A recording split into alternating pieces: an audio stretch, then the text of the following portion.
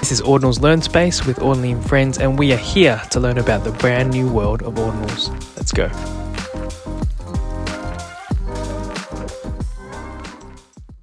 One Bitcoin is one Bitcoin. It doesn't matter.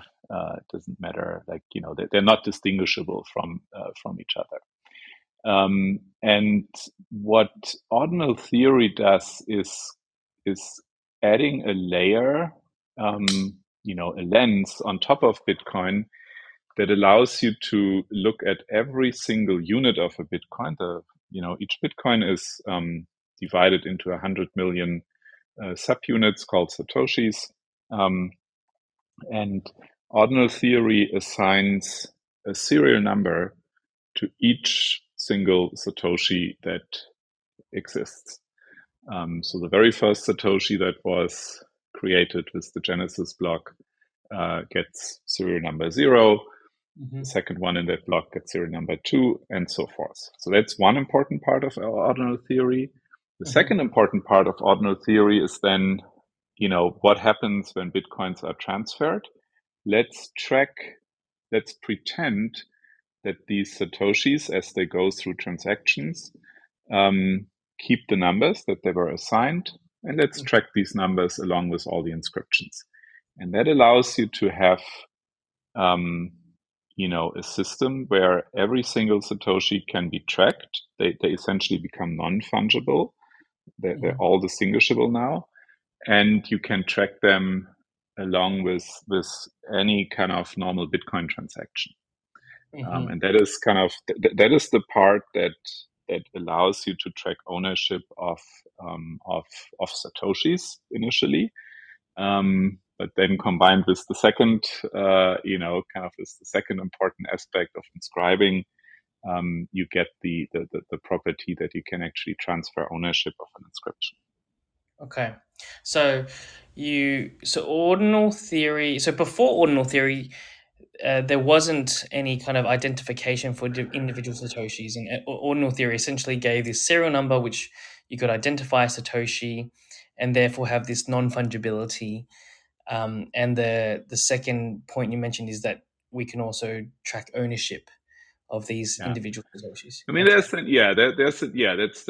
right. There's an interesting twist here. So if you go back in Bitcoin history and through like very early Bitcoin talk forum posts, like this almost exactly the scheme that Casey came up with last year, which he called ordinal theory, has been discovered before, I think at least twice independently, but it never got anywhere.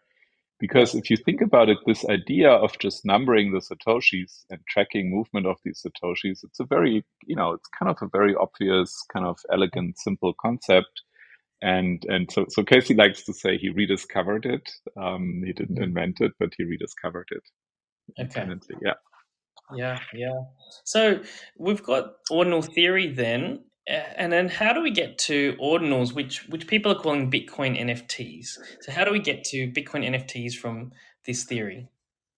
Yeah, so the part that's missing is, okay, so how do I actually get my, how do I actually get my artwork, associated with these ordinal numbers, with these Satoshis that we talked about? And how do we even get the artwork on Bitcoin itself, right? Remember, we discussed that one of the design goals here was to have the actual art on chain.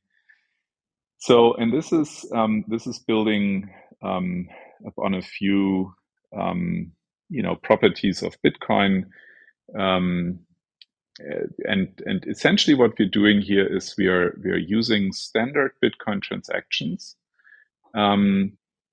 to store data on the Bitcoin blockchain in what looks like just a very large but completely standard Bitcoin transaction, and then associate that data with one of these ordinal numbers, one of these ordinals that we discussed. So this is what we call inscribing. You take a piece of data. This is, in many cases, this is an image. This can also be an HTML file. This can be a text file. This can be a movie. file, you take that data, you inscribe it. That means you put it in a special way into a Bitcoin transaction or a set of Bitcoin transactions, to be more precise, and then associate it at the same time with an ordinal. And then it's inscribed on the Bitcoin blockchain forever. And you can then use the ordinal number to transfer ownership of that piece of data. Oh, and what kind of files are already on chain now? Yeah, so we have a good 21 million different files, and the file formats range from text files, JSON files, image files, and all sorts of formats. MP4 video files, HTML, JavaScript, you name it. I think almost, kind of from a technical perspective, anything goes. Like any binary, any data that you can, any data that you can store is possible to put into an inscription. Like if you wanted to be viewable in any of the standard explorers for ordinals, then there's a set of, I don't know, 15, 20 different so-called MIME types that are supported in most platforms and marketplaces and so forth. And that's what the majority of these is. There's a few technical limitations in terms of file size is the most important one. In a standard Bitcoin transaction, you can encode up to 400 kilobytes. So that's a limit of how much you can put into a single inscription. There is a way around this, like the maximum theoretically that you can put into and practically that you can put into a Bitcoin block is 4 megabytes, roughly 4 megabytes.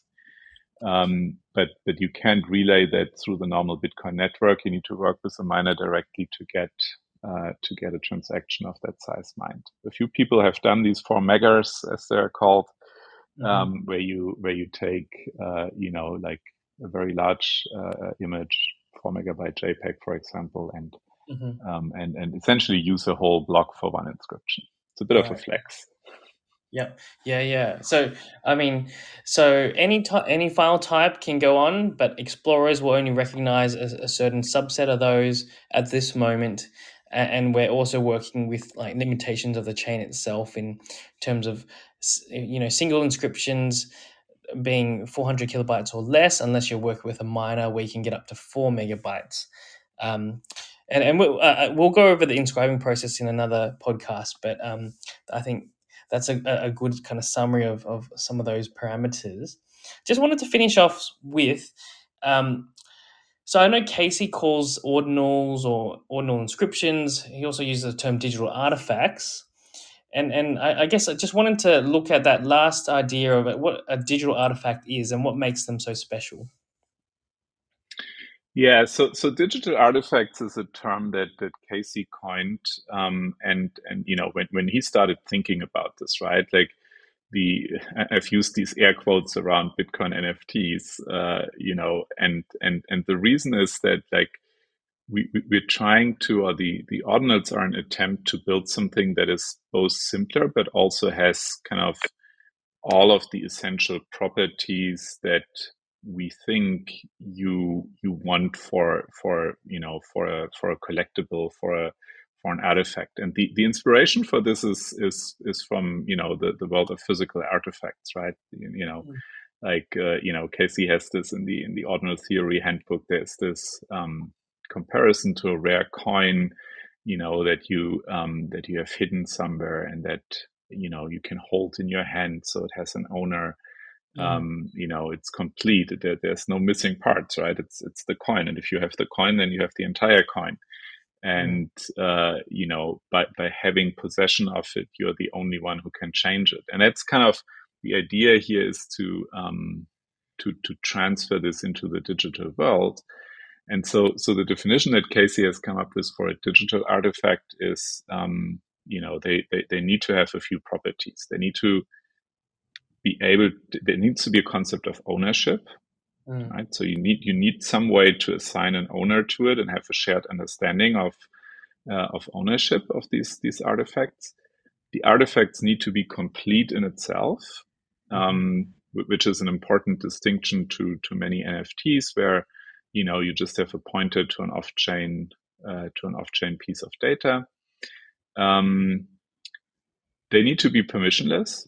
So and that there's a number of things that go along with that. For example, royalties that require you to pay a royalty to someone.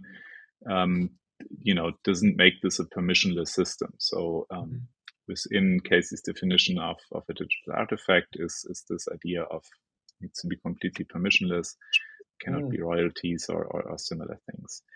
Then the censorship resistant is important. One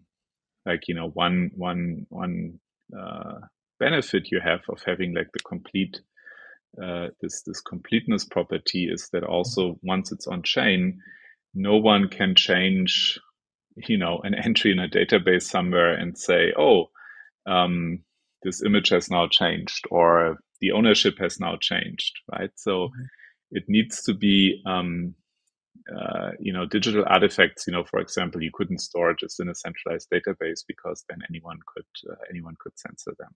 And then the last piece of immutability, that there cannot be a way to alter these artifacts. Those are the 5 properties that make up a digital artifact, and I think some of them you can see like you kind of automatically get because ordinals are built on Bitcoin, and Bitcoin brings you this immutability, uncensorability, permissionless nature. And kind of what ordinals are adding is this concept of ownership and this concept of bringing the art on chain.